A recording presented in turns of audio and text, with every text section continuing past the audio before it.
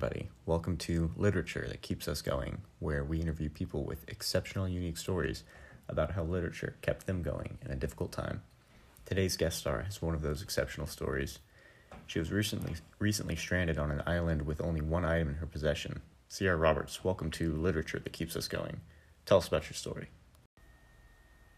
Thank you, Josh. Hello, everyone. My name is Sierra Roberts. As some of you may know, I was recently stranded on an island for a month after a plane crash.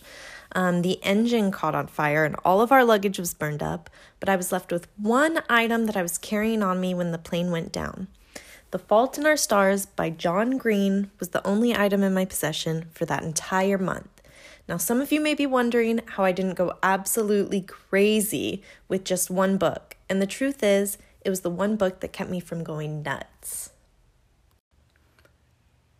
Wow, one book for an entire month. Can you tell us a little bit about this book? Of course. The Fault in Our Stars is a realistic fiction young adult novel about a teenager battling terminal cancer. She meets a boy who's also fighting cancer, although he doesn't know it when they meet. The two of them fall in love and bond over a novel about a young girl who also has cancer. The novel comes to an abrupt ending, which is understood to be the young girl's death. The two of them become obsessed with meeting the author of the book and finding out what happens to the other characters in the story. This obsession seems to stem from their need to know that their family members will be all right when the cancer takes them. The story progresses and they meet the author, but he ends up being a washed-up, grouchy drunk who wants nothing to do with them.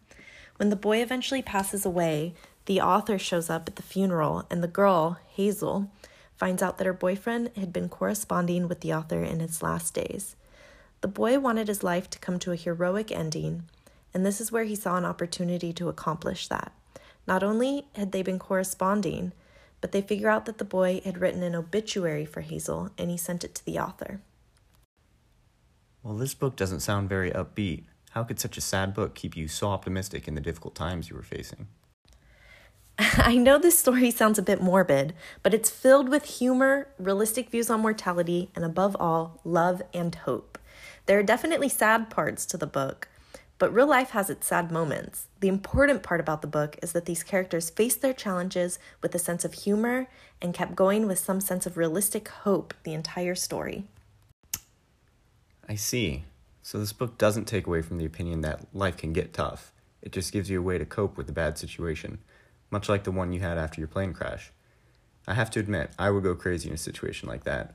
What did you do to keep your mind sharp during those times?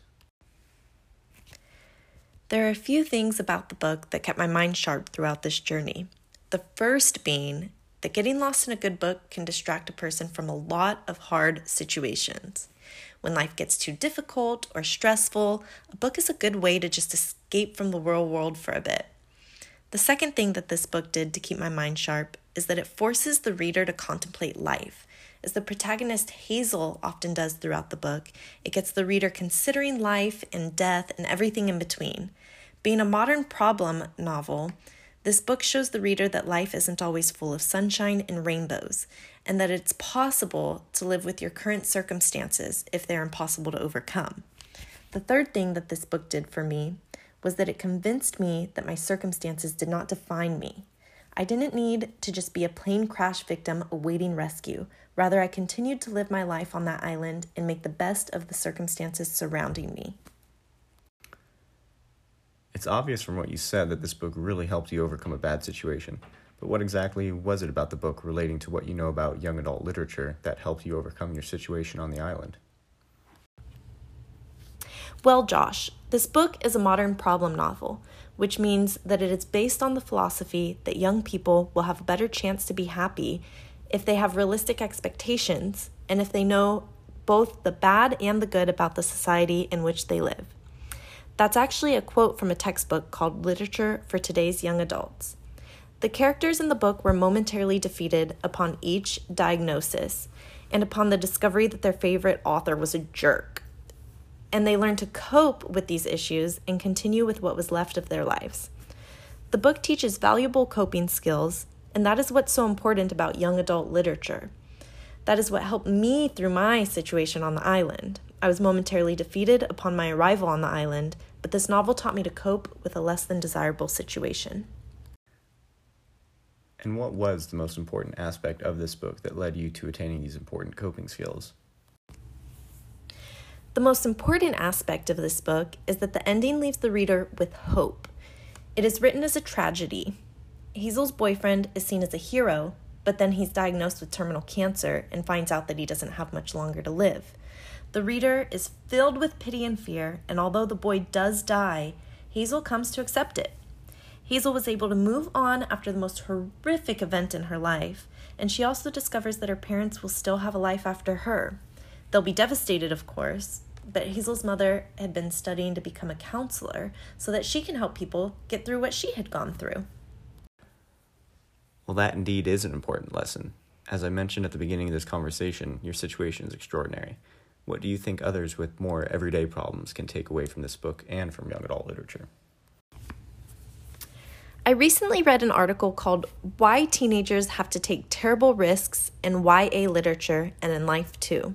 In this article, Maria Ferrer mentions that you'll probably find that each day you're faced with decisions that involve an element of risk, moral, emotional, or physical. It's important that we teach young adults to take these risks regardless of the consequences, to stand up for what is right, like Hazel does when she meets the author of her favorite book, and to build prosperous relationships regardless of the risk that they will one day end, as everyone in this novel does with Hazel and her boyfriend. We need to teach our youth not to shy away from any risky situation and instead to embrace life's ups and downs.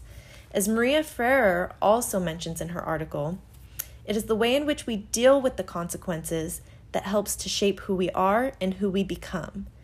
So it's not the consequences of life that shape us, whether the way in which we face them. Well, our time is up on literature that keeps us going. Sierra, thank you for being a part of our show today and for telling your amazing story about the impact that young adult literature has had on you in such trying times. If you haven't read The Fault in Our Stars by John Green, I highly recommend picking up a copy. Thank you to all of our listeners, and I hope you have a blessed day.